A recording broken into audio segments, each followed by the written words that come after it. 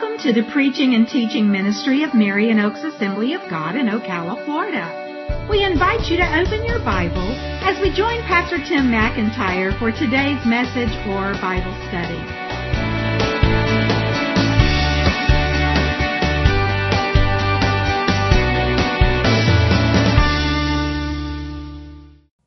So tonight we're starting a brief 5-week Bible study series on the book of Jonah. And I've titled the series Jonah, and then God is gracious and merciful. When we think of the book and the story of Jonah, we probably don't immediately think of God's grace and mercy, although it's very prevalent. What do we think of? What is it that the book and the story of Jonah is known for? John? The whale. Even though the Bible doesn't call it a whale. It calls it a big fish. When we hear big fish, we think of the biggest fish we can think of, right? A whale. All right. What else is Jonah known for? His disobedience and rebellion, right? Running away from God. As we'll see in the story tonight, isn't it kind of ironic that he takes a ship across the ocean, and when he's confronted and the sailors talk to him about what's going on, he says, I serve the God that created the heavens and the earth and the seas. It's like, so I'm traveling across the seas to get away from him. It doesn't make any sense, right? Yeah. So he's known from the fact that he ran from God. He was swallowed by the big fish, was in the fish for 3 days and 3 nights. But we are going to look at all that stuff, and my goal, as always, is to see how things apply to our lives. That's why as we fill in our blanks on our note sheet, the comments or the main points are worded in such a way they apply to us. It isn't just a statement of what happened to Jonah, but it's how does this apply to us. But I want us to focus on God's grace and mercy. Because when you have eyes to see it and you don't get sidetracked by the fact that this is such an unusual story about this man running from God, gets swallowed by a big fish, in the fish for 3 days and 3 nights, God's grace and mercy is all the way through the book. Now, we haven't even started reading it yet. Most people are familiar with the story. But before we even jump into it, what are examples of God's grace and mercy in the story in the book of Jonah? Chris, give me one. Before judgment, he wants to warn the people. The Ninevites, the people of Nineveh, are very wicked, very evil, and that's not just stated by God's word, it is stated by history. But before God brings judgment, he wants to give them an opportunity to change. That shows God's grace and mercy. And the fact that God was willing to offer grace and mercy to people that were so wicked. We'll talk about how wicked they were in a little bit. What's another example of God's grace and mercy?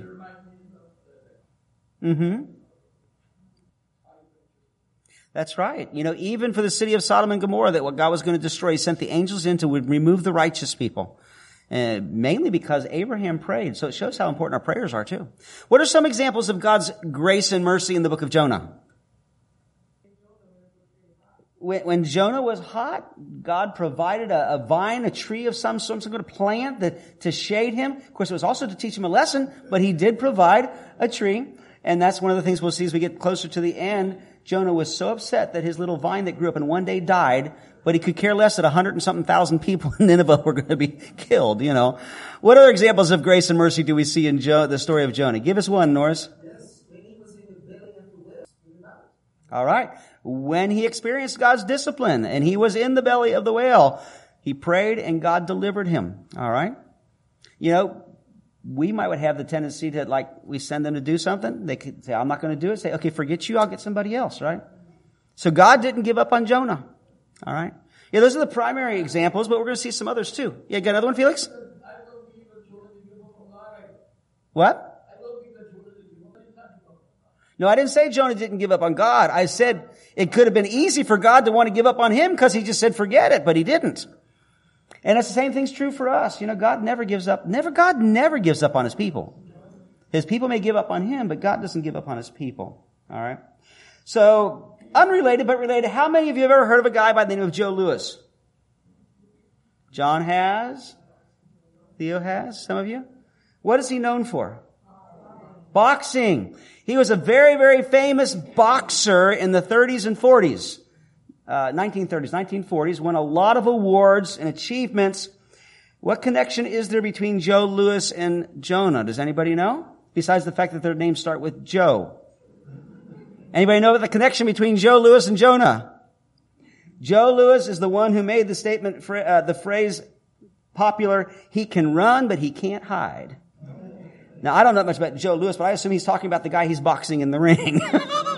The guy can run away from him, but he can't hide. And so that's what I titled the lesson tonight, You Can Run, But You Can't Hide. Because it so fits the story of Jonah. Jonah tried to run from God, but he did not succeed. Now, before we jump in, just say that some people say, even people who study the Bible, don't understand it, but that's okay, because there's a lot of people out there with a little bit different viewpoint, and there's a lot of people that study the Bible that aren't even Christians. But they say that, well, the story of Jonah is not really, really real. It wasn't real history. It's a story that was written to make a point.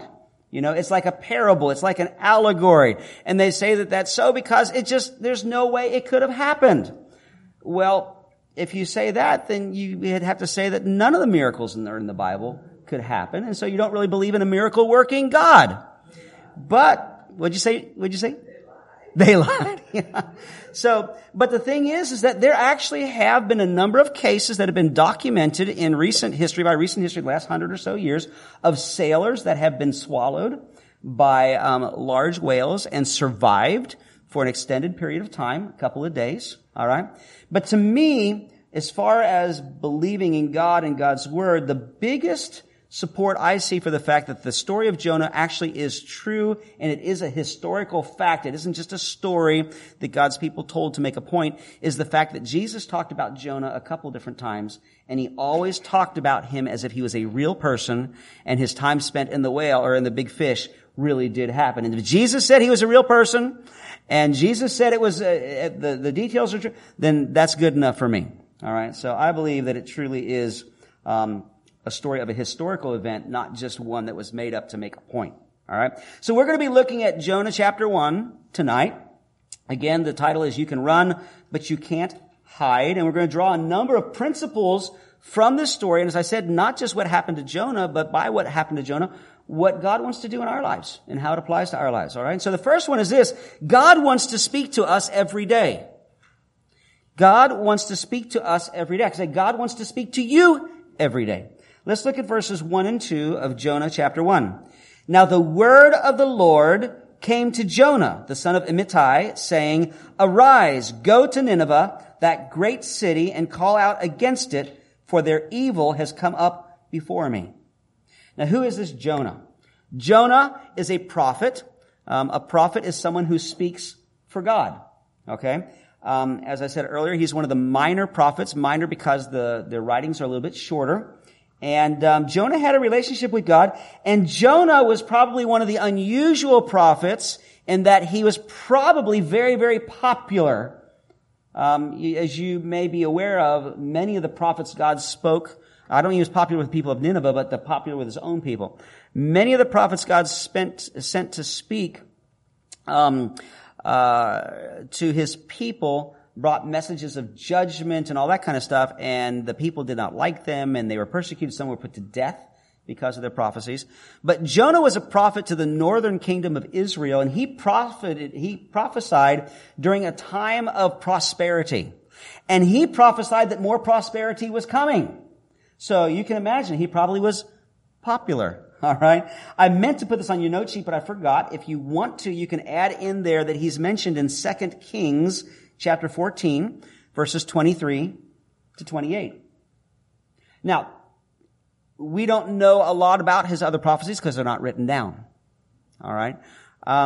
But unfortunately, the Israelite nation was prospering, but it wasn't because they were so righteous. It's just because they were unjust. And when I say they prospered, it was the wealthy that were prospering. But God, for whatever reason, spoke through Jonah and said, you're going to keep prospering. Your borders are going to continue to expand, all that kind of stuff. But then God, and the reason I even mention that is if you could imagine, God gives you a message. It's a positive message. You preach it to the people and they think you're wonderful. And then God turns around and says, now I've got another message for you to preach. It's like, okay, God, I'm ready. Go to the Ninevites. We'll come back to that. Okay. So anyway, God told him to go to Nineveh. Now, Nineveh is not part of Israel. Nineveh is a major city that was a part of the Assyrian Empire. All right. Later in history, Nineveh is going to be the capital of the Assyrian Empire. Right now, it's just one of the major cities. And the Assyrians are very, very, very wicked, very evil.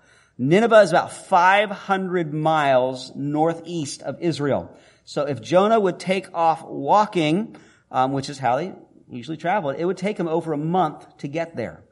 And God told him to go to Nineveh and to preach against it because their evil was so bad. So we're talking about this idea of God speaking to us. And it came up because it says that the word of the Lord came to Jonah. Now, we don't know exactly how the word of the Lord came to Jonah or even most prophets. We do know for some prophets, God spoke to them through visions. He spoke to them through dreams. But there's a lot of times you read the prophets, it just says the word of the Lord came to them and they spoke it. Or they just speak out and say, God is saying. So we could spend all kinds of time speculating about how God spoke to them and made it clear what they were supposed to say, but we really don't know. But the point is that God doesn't just speak to prophets. God speaks to his people. And God wants to speak to us. And I believe God wants to speak to us every single day. The question is whether we're going to listen and pay attention. And an even bigger question is whether we're going to do anything about it. Are we going to do what God tells us to do or asks us to do? How does God speak to us today? Now we can do a whole study on it, so we're just going to do a quick overview. But John, through his word. That is the primary way God speaks to us, is through his word. Now, I've made this point before, but not all of you heard it, so I'm going to just repeat it again. Sometimes people say, well, yeah, we've got God's word. It's written down. We read it. I know. But you read about Abraham, and God had conversations with Abraham. And you read about how God spoke to Jonah. I mean, they obviously had a really close relationship, and God's speaking right to them. And you read about the other prophets, and God's speaking to them. And I wish God would speak to me this way. Can I tell you something? We have it so much better than they did. Yes, Abraham had conversations with God. Probably a total of 5 or 6 or 7 in his entire life of 100 and something years. And they were short conversations. We have a whole library of books, 66 books full of God speaking to us. Having God's word in the form of the Bible is so much more significant than the few conversations that God may have had with people he spoke to in more unusual ways through history. So God speaks primarily through his word. Theo, you had your hand up.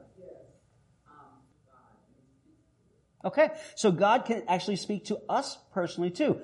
Probably not with an audible voice, although I've known some people say, I actually heard an audible voice. God told me something. Anybody in here ever heard an audible voice that you really believe was God? I'm not mocking, I'm asking. Okay? Because God can and does still do that sometimes. It's not the normal way he speaks. Okay?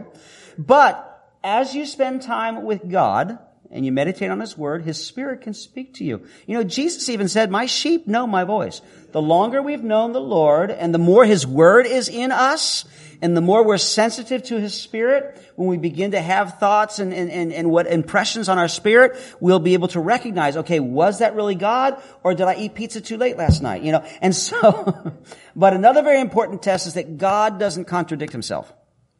So if you think God's speaking to you and he's telling you something that contradicts his word, it's not God. Because God does not contradict. He's not going to tell you to go out and break one of the 10 commandments. He's not going to tell you to go out and be unfaithful to your spouse. He's not going to tell you to go out and lie to get ahead, because he doesn't contradict himself. You know, God also speaks through other people. Okay? But you need to take that with a grain of salt, which means you need to examine it, you need to pray over it, you pray for discernment. I've heard of any number of people that got married because they were in a service and a preacher or an evangelist prayed for them, and maybe they were dating somebody and they said, God said you guys are supposed to get married, and they just accepted it and did it without praying about it for themselves or whatever, and it was a disaster. You know, God can and maybe will speak to you through someone else, but you are still ultimately responsible as far as the veracity of that message and the fact that you've prayed it through and you have that confirmation that this really is what God said. You don't just take it for face value. Yeah, Chris. Yeah, that's right. As Chris said and as Theo said earlier, as you spend time with God's word, that's another thing that will really help you recognize his voice. All right? And he'll bring that up to you. Okay? Yeah, Amanda.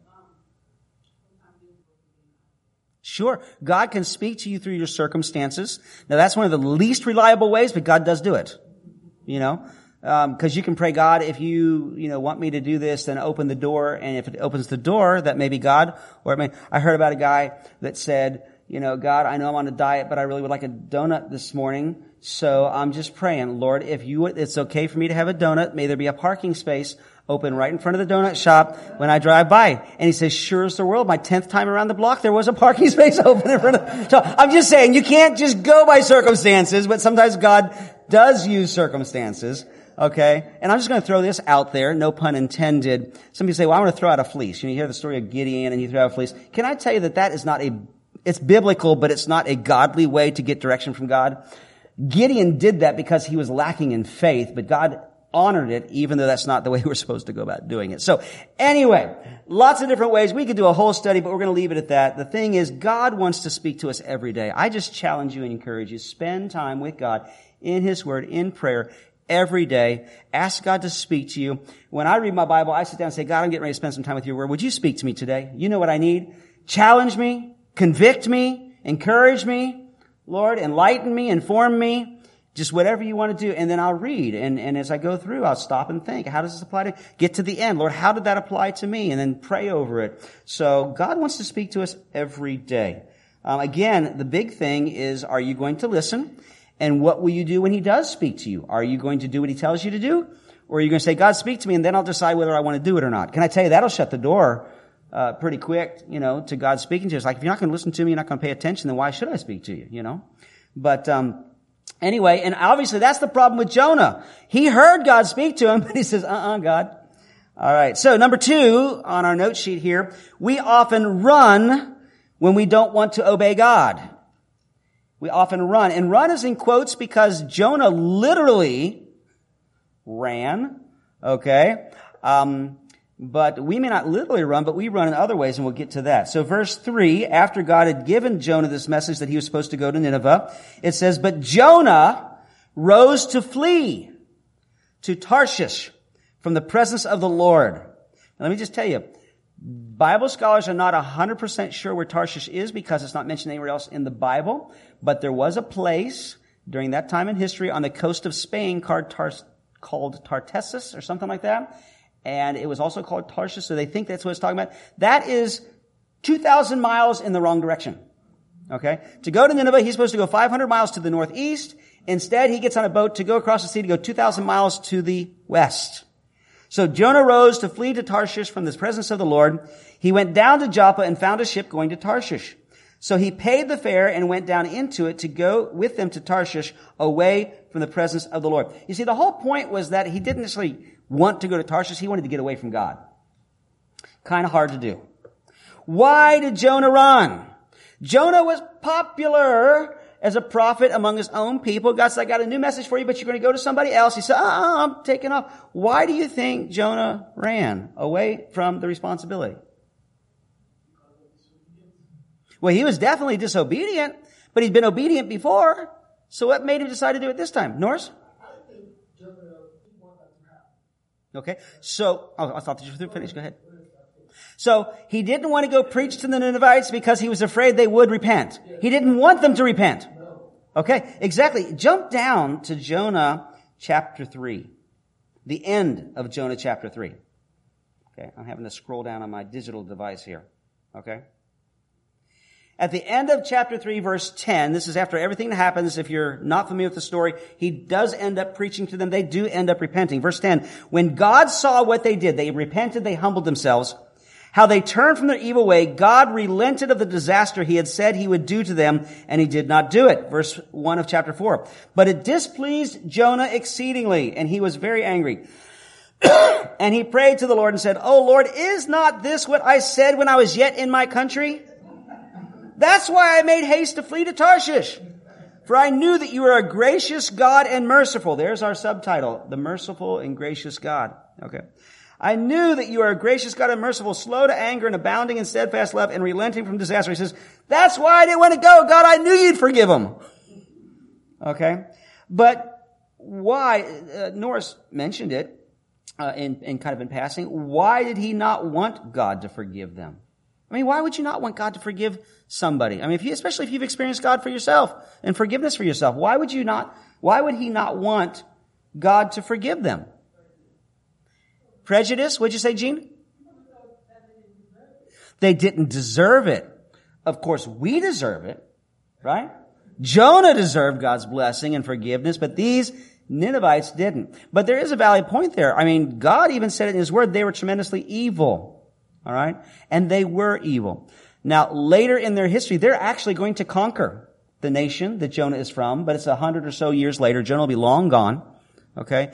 But they developed over history, and they started out that way, but they developed a reputation for being terribly evil, wicked, sadistic. They would torture people for as long as they could before they'd put them to death. You know, chopping off their fingers a little bit at a time, chopping off their ears, chopping off their noses. I mean, they did horrific things to people. They were very cruel. All right. It'd be sort of like God saying to us, hey, listen, I want you to go over to the Middle East and I want you to take the gospel to ISIS or to Al-Qaeda or to the Taliban. Okay. Especially if those people had had an impact on your life. Could you imagine, I don't know if there's anybody in this room or listening to this recording later, that you had a friend or loved one who died in 9/11. But if you could imagine having a friend or loved one who died in 9/11, and God told you and would open the door for you to go and share the gospel with some of the people that were involved in seeing that happen. I'd like to believe that God would give me the grace and mercy enough to do it anyway. But it would be a wrestling thing. But also, especially if they weren't necessarily in prison, but they were still out and about and they could do whatever they wanted to you.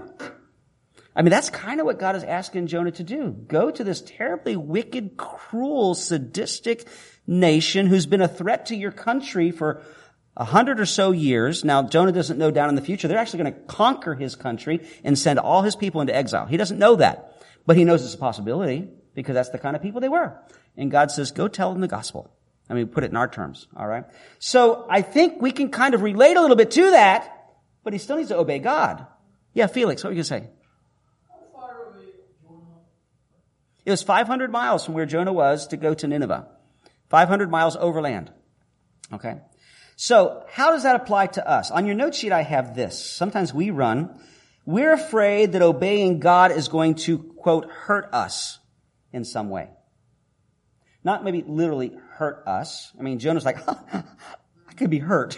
I could die, But there are times we choose to run away from God and obeying God because we think it's going to hurt us. What are some ways that we might be afraid that doing what God wants us to do is going to hurt us?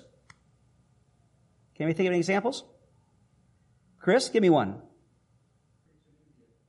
All right, yeah. If we've got our life all planned out, we want to be a doctor, Chris mentioned, or any other plan, and it's like, but if I obey God, He may send me to go to India or, go to Africa or whatever. Janet, how else do we think that maybe following God might hurt us?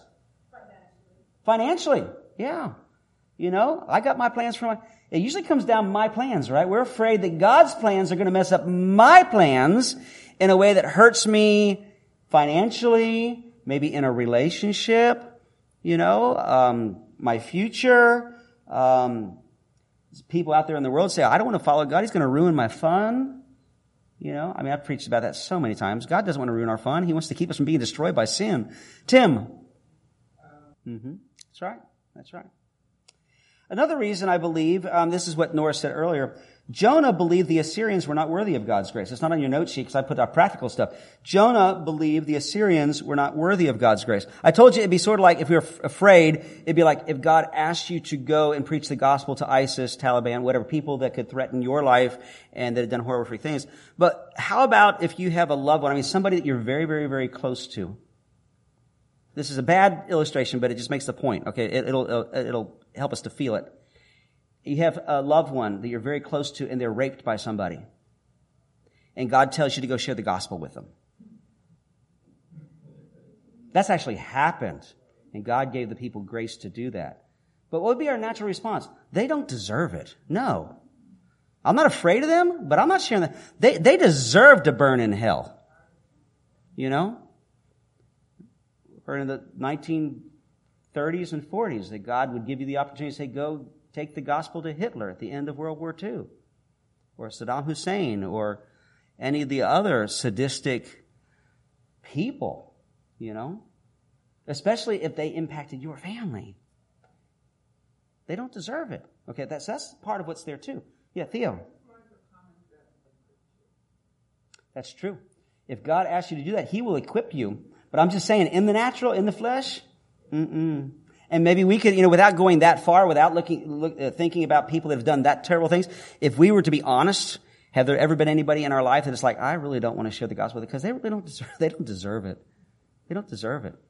We apply this to ourselves. It's a little bit more generic, but on your note sheet I got this. We believe that God is asking too much of us.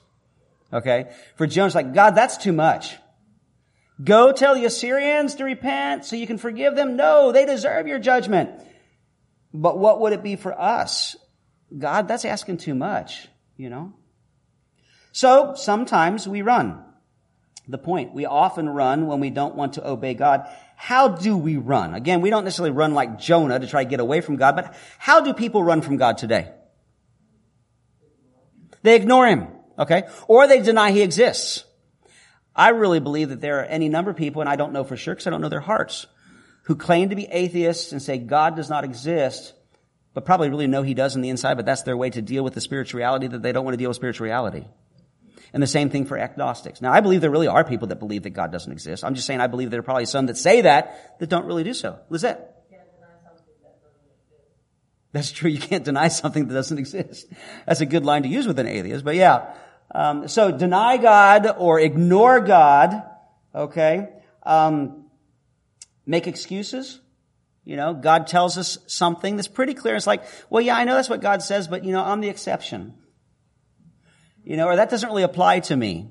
Or I know it should apply to me, but here's the reason why I don't, because, it's okay. Or we just avoid the situation. We just totally ignore whatever God's telling us to do. We don't ignore God. We just ignore the situation. He's telling us to get this relationship right with this other person. And it's like God's word says to do that. His Spirit's speaking to us and we just ignore it. Just go our own way, So I just want to ask this. This gets a little bit more personal before we go on. Is there a situation in your life that you've been running away from, that God's been speaking to you about? Is there something God's asked you to do that you don't want to do? So you haven't done it yet. Could be something He spells out in His Word and you're just disobeying His Word. It could be something that He's just spoken to your spirit and you just kind of been shoving it to the back, or I'll deal with it later or whatever. And I'll just let you mull on that and pray over it and deal with it between you and God. Let's go to the third point here. God loves us too much to let us go without a fight. Aren't you glad for that? We see it in Jonah's life. We talked about this in the introduction. God could have just said, Jonah, you didn't want to do it? Forget it. I'll send somebody else. Just go on your merry way to Tarshish and I'll still send the fish, but you can just stay in the fish. No, God wasn't that way. God never gives up on His people. It's because He loves us. God loves us too much to let us go without a fight. Let's read verses 4 to 10. So he got on the ship to go away. But the Lord hurled a great wind upon the sea, and there was a mighty tempest on the sea, so that the ship threatened to break up. Then the mariners were afraid, and each cried out to his God. And they hurled the cargo that was in the ship into the sea to lighten it for them. But Jonah had gone down into the inner part of the ship and had lain down and was fast asleep. So the captain came and said to him, What do you mean, you sleeper? Arise and call out to your God. Perhaps the God will give a thought to us that we may not perish. And they said to one another, Come, let us cast lots that we may know on whose account this evil has come upon us. In other words, the storm is so bad, it's like somebody's done something wrong. We got to figure out who it is and what they did so we can get it worked out. So they cast lots, and the lot fell on Jonah. Then they said to him, Tell us on whose account this evil has come upon us. What's your occupation? Where do you come from? What is your country? And of what people are you? And he said to them, I am a Hebrew, and I fear the Lord, the God of heaven, who made the sea and the dry land. Then the men were exceedingly afraid and said to him, What is this that you have done? For the men knew that he was fleeing from the presence of the Lord because he told them. All right. So God didn't just let Jonah go and send somebody else because He loved Jonah too much to let him go without a fight. Now, another thing that you'll find as you read the book of Jonah, and I just encourage you to consider maybe reading it every week. It's only 4 short chapters. You can read the whole thing in about, it depends on how fast you read, 8 or 9, 10 minutes, But notice, look out for God's grace and mercy. Look at how God doesn't ever give up on people. But look how active God is in this story. It's interesting because this story is almost the opposite of Esther. Because I just read that in my devotions this last week. In the story of Esther, God's not even mentioned. But he's behind the scenes everywhere, doing all kinds of stuff. Well, in this one, God is mentioned over and over because he's not behind the scenes. He's doing things right out in the open. All right. Talks about how God hurled this storm. All right. You're going to, some translations say God provided. Okay. God brought about. And that's mentioned several times throughout the 4 short chapters of Jonah. Okay. So anyway, they cast lots, which is like drawing straws. Okay, who's responsible for this, or who's the person the gods will speak through to tell us what's wrong? And Jonah drew the short straw. So they believe that either he was responsible or he knew who was. And that's why they're questioning him. Who are you? Where are you from? All this kind of stuff. And he basically says, it's my fault. You know? But as I said, it's very ironic that he says, I serve the God who made the earth and the seas, and he's trying to run away from God on the seas. Okay? And it's also very hypocritical because he says, I fear, which means I worship this God. And he's saying, I worship this God. I fear this God. I live for this God while he's deliberately disobeying him. Aren't you glad we never do that? No? Christians do that. On your note sheet, I have this. We can be guilty of not living out what we say we believe. We can be guilty of not living out what we say we believe. Now, let me be very quick to say, none of us are perfect. We can say, I believe the Bible, I believe in God, I love God, I've got a relationship with God, I believe that what he says is true, and I should live the way he wants me to, and we still mess up. We give in to temptation, whatever. But the thing is, for a true believer who's living for God, they mess up and they repent and they get back on track and they say, God, help me. But there are people that are out there that claim to be Christians, whether they are or not, that's in their heart, okay? They say, I love God, and they just deliberately disobey God, totally and completely ignore what he says. This is a major problem in the church, and it's one of the main things that keeps people outside of Christianity to really want to consider. It's like, they say they believe in God, they don't live any different than I do. They're hypocrites anyway, because I know that God says not to do that, and they're doing that, you know. They don't seem to care. Mm-hmm.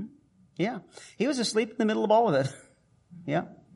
You know, there's a book that was written 15 years ago by a preacher, great preacher. His name's Craig Rochelle, and it was called The Christian Atheist.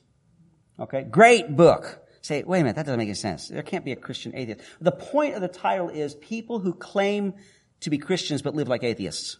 Or they claim to believe in God, but they don't live like they believe in God because he doesn't make any difference in their life. You know, and that's kind of what this is all about here. There's so many things. And again, people think of reasons and excuses as to why they don't need to do what God said about that because they're different or their situation is different. And, you know, yeah. So anyway, we can be guilty of not living out what we say we believe. The second thing on your note sheet under that is that God will often send a storm to get our attention. He definitely did for Jonah. He sent a storm, and it was such a bad storm that people who sailed on the ocean all the time, it's like, man, some God is causing this, because they served other gods. And so they're praying to all their gods, and they probably had a lot of different gods, you know, different, and Jonah's asleep, say, hey, get up and pray to your God. Some God's got to respond to this thing, you know. And God will often send a storm to get her, and he will do that to us. You know, sometimes people say, God, why are you allowing this? And if God, we can hear God's voice clearly, be saying, because of what you did back here. Because you're not paying attention to me. You know, people say, God, why are my finances such a mess? It's like, because you won't get them under control. God, why is my marriage such a mess? Because you're not being the husband you're supposed to be. Because you're not being the wife you're supposed to be. You know? God, why is this happening? I didn't think to put it in here, but there's a verse, it's either in Psalms or Proverbs, where it says, people make a mess of their lives, but then they blame it on God. That's a paraphrase of it. You know? Yeah, Amanda. Do what? Yes, circumstances. We're going to talk about that in just a little bit. So, sometimes God doesn't even have to do anything. The natural consequences of our disobedience are going to catch up to us. Right? But then sometimes God will deliberately do something. God deliberately did something here. All right. The Bible says that God disciplines his children, and this should have been on your note sheet, but I forgot to put it on there.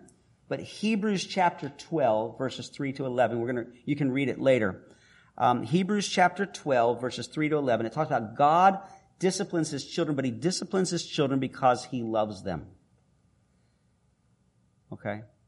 A parent who truly loves their children will discipline them. They won't abuse them, but they will discipline them.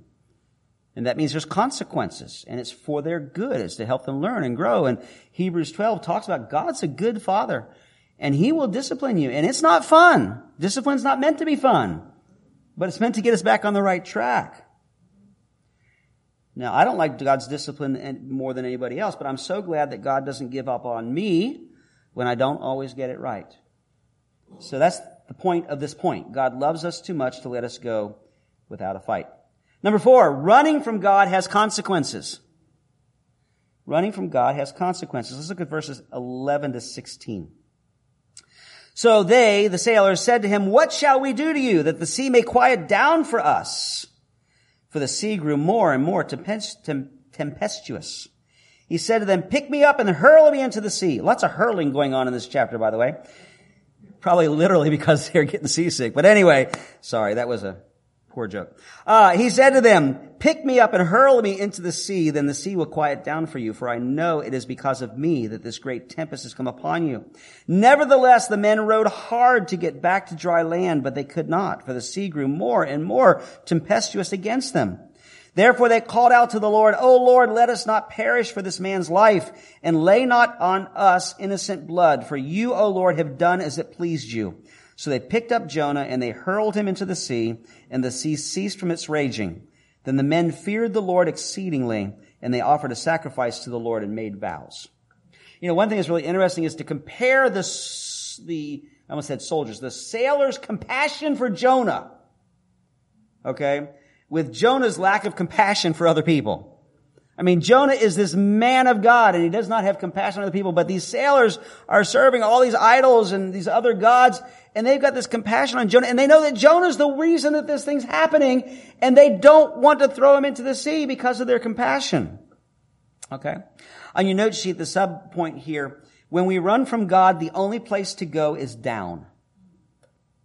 That's one of the themes that we see in this chapter. It's deliberate. By the way, Jonah is considered one of the most, what's the right word I want to use? It is a tremendous piece of literature, okay, from the ancient Near East. The way it's structured, the descriptions, the lessons that are taught there. Somebody who knew how to write, put it this way, wrote this, okay? And one of the themes you see in chapter 1 is down. Jonah keeps going down. All right? In verse 3, it says when he decided to run away from him, he went down to Joppa. Got on this ship and went down into the ship. And in verse 5, it says that he had gone down farther into the ship and he had laid down. All right? And then in verse 15, he ends up going down into the sea. Now the word down isn't used there, but it's pretty obvious. And then when we get to chapter 2 next week and he's praying, he says, "God, I sunk all the way down to the roots of the mountains." Okay? And so that's a theme you see, is that when you run away from God, the only place to go is down. Go down. In other words, the situation just seems to get worse. You ever been in a situation like that? Now, you can get in a situation like that, and it doesn't necessarily always mean that you're disobeying God or doing anything wrong, you know?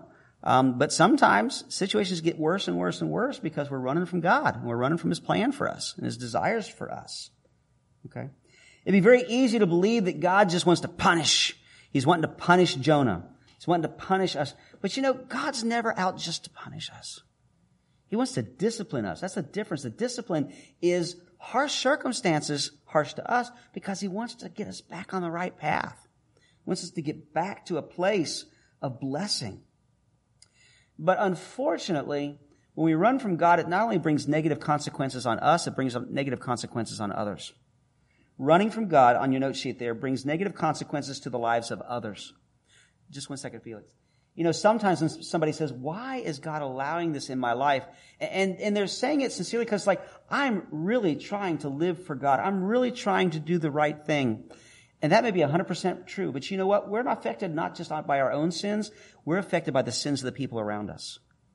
You know, there are certain aspects in which a person can be affected by their parents' sins. That's even a biblical principle. Not that God judges them for it, but because of things their parents have done, it has influenced their lives. We can be affected by our spouse's sins. We can be affected by the sins of the people around us. They do something wrong and we get caught in the backwash of it. It's part of being living in a fallen, sinful world. Okay, Felix, you're going to say something or ask something. I don't know. That's a question that's not answered. How did he have oxygen in the belly of the whale? As I said at the beginning, there have been sailors that have been swallowed by a whale and been in there for a day or two. Apparently, maybe there's oxygen trapped in the stomach. I don't know. The Bible doesn't say. All right. God could keep him alive, you know. I mean, God did anyway. I mean, it's obvious it's a miraculous thing. So running from God brings negative consequences to the lives of others. So Jonah is suffering negative consequences. Who else can be suffering or is suffering negative consequences because of Jonah's disobedience? The sailors. Which fortunately, once he got thrown in, God had mercy on them. But not only the sailors, but the Ninevites. Now, Jonah's going to go and preach to them, so they're going to repent. But if he never did, unless God did send somebody else, they were going to suffer. And you know, that's something we need to think about is when we choose to disobey God, we're not just affecting our lives. We're affecting other people. That old saying is, well, it's not affecting anybody else. Well, there are certain things that affect other people more or less, but there's just about nothing we can do that doesn't affect somebody else some way or another. You know, I saw your hand, Michelle. I'll get right back to you. But I remember hearing a story one time about a man who had a friend who claimed to be a Christian, was a Christian, and he had confided in this man that, you know, he was going to leave his wife because he'd fallen in love with another woman and had actually kind of gotten involved in a relationship with her. And so he was going to leave his wife and divorce her and marry this other woman. And he says, I want to sit down and talk with you one day. And so they sat down and talked. He says, okay, I want you to think about something. Okay, not just what you want, what you think is going to happen to you. He says, I personally believe that if you do this, it's going to ruin you personally and ruin your life. But think through, make a list. How is this going to affect your wife? I know you say you don't love her anymore, but how is this going to affect, how is this going to affect your children? How is this going to affect your testimony? The guy began to make a list and everything, and God used that to cause him to change his mind, to get rid of that relationship that he'd started with the other woman, get back with his wife, straighten his life up, because he was only thinking about himself, but when he began to think about the people he loved and how it's going to impact them, it's like, I can't do this. No matter what I think, no matter what I want. I've heard preachers that have said one of the things that God has really used in their life to help them to stay on the right path, sexually, relationally, is that they regularly think about what would happen to me, my testimony, my ministry, and my family if I ever went astray. And they said that is a powerful, motivating factor to be faithful to God, to be faithful to their spouse and to their family. Yeah, Michelle, you were going to say something earlier or ask something earlier?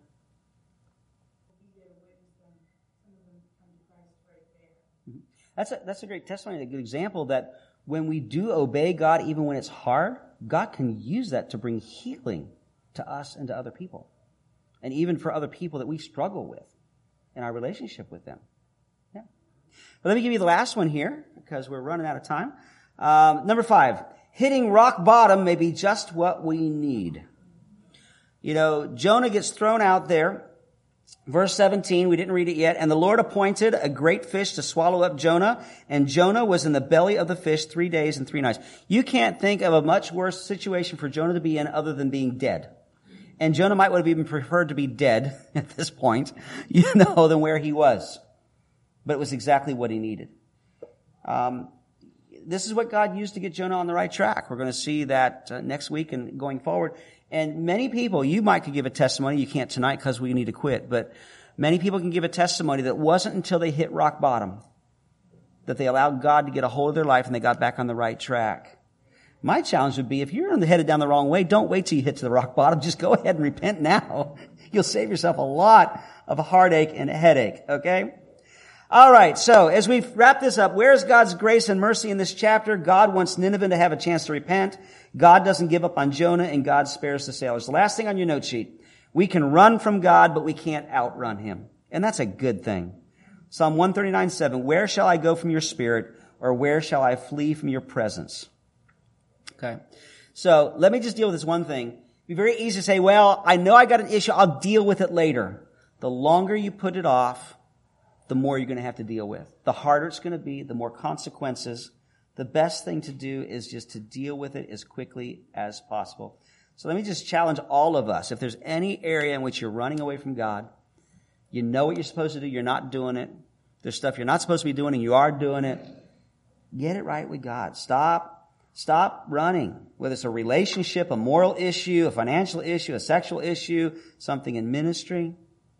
And maybe you need some help. If you do, ask for it. You know, Jonah says, when they said, what should we do? He said, throw me overboard. Why didn't he just run and jump off? Because even though he knew what he needed to do, he probably didn't have the moral strength to do it. Sometimes that's true of us. We know what we're supposed to do, but we don't have that strength. And we need a brother or sister to come alongside and help us, you know, to give us strength, to encourage us, to pray for us, and to hold us accountable. So, all right, let's pray. Father, thank you for the time that we've had to jump into Jonah's story, and for the way that you can use it in our lives. And I pray that you would do that, Lord God. I pray for myself. I pray for all of us, but for myself, Lord, if there's anything in my life that's not pleasing to you, where I'm avoiding the truth, where I'm skirting the issue, where I'm not fully obeying you, Lord, please speak to me about it and give me a heart and a desire, Lord, to totally please you 100%. And Lord, give me the strength to do it, because it's not always easy to do what you ask us to do. And Father, I thank you and I praise you for it, Lord. In Jesus' name, amen.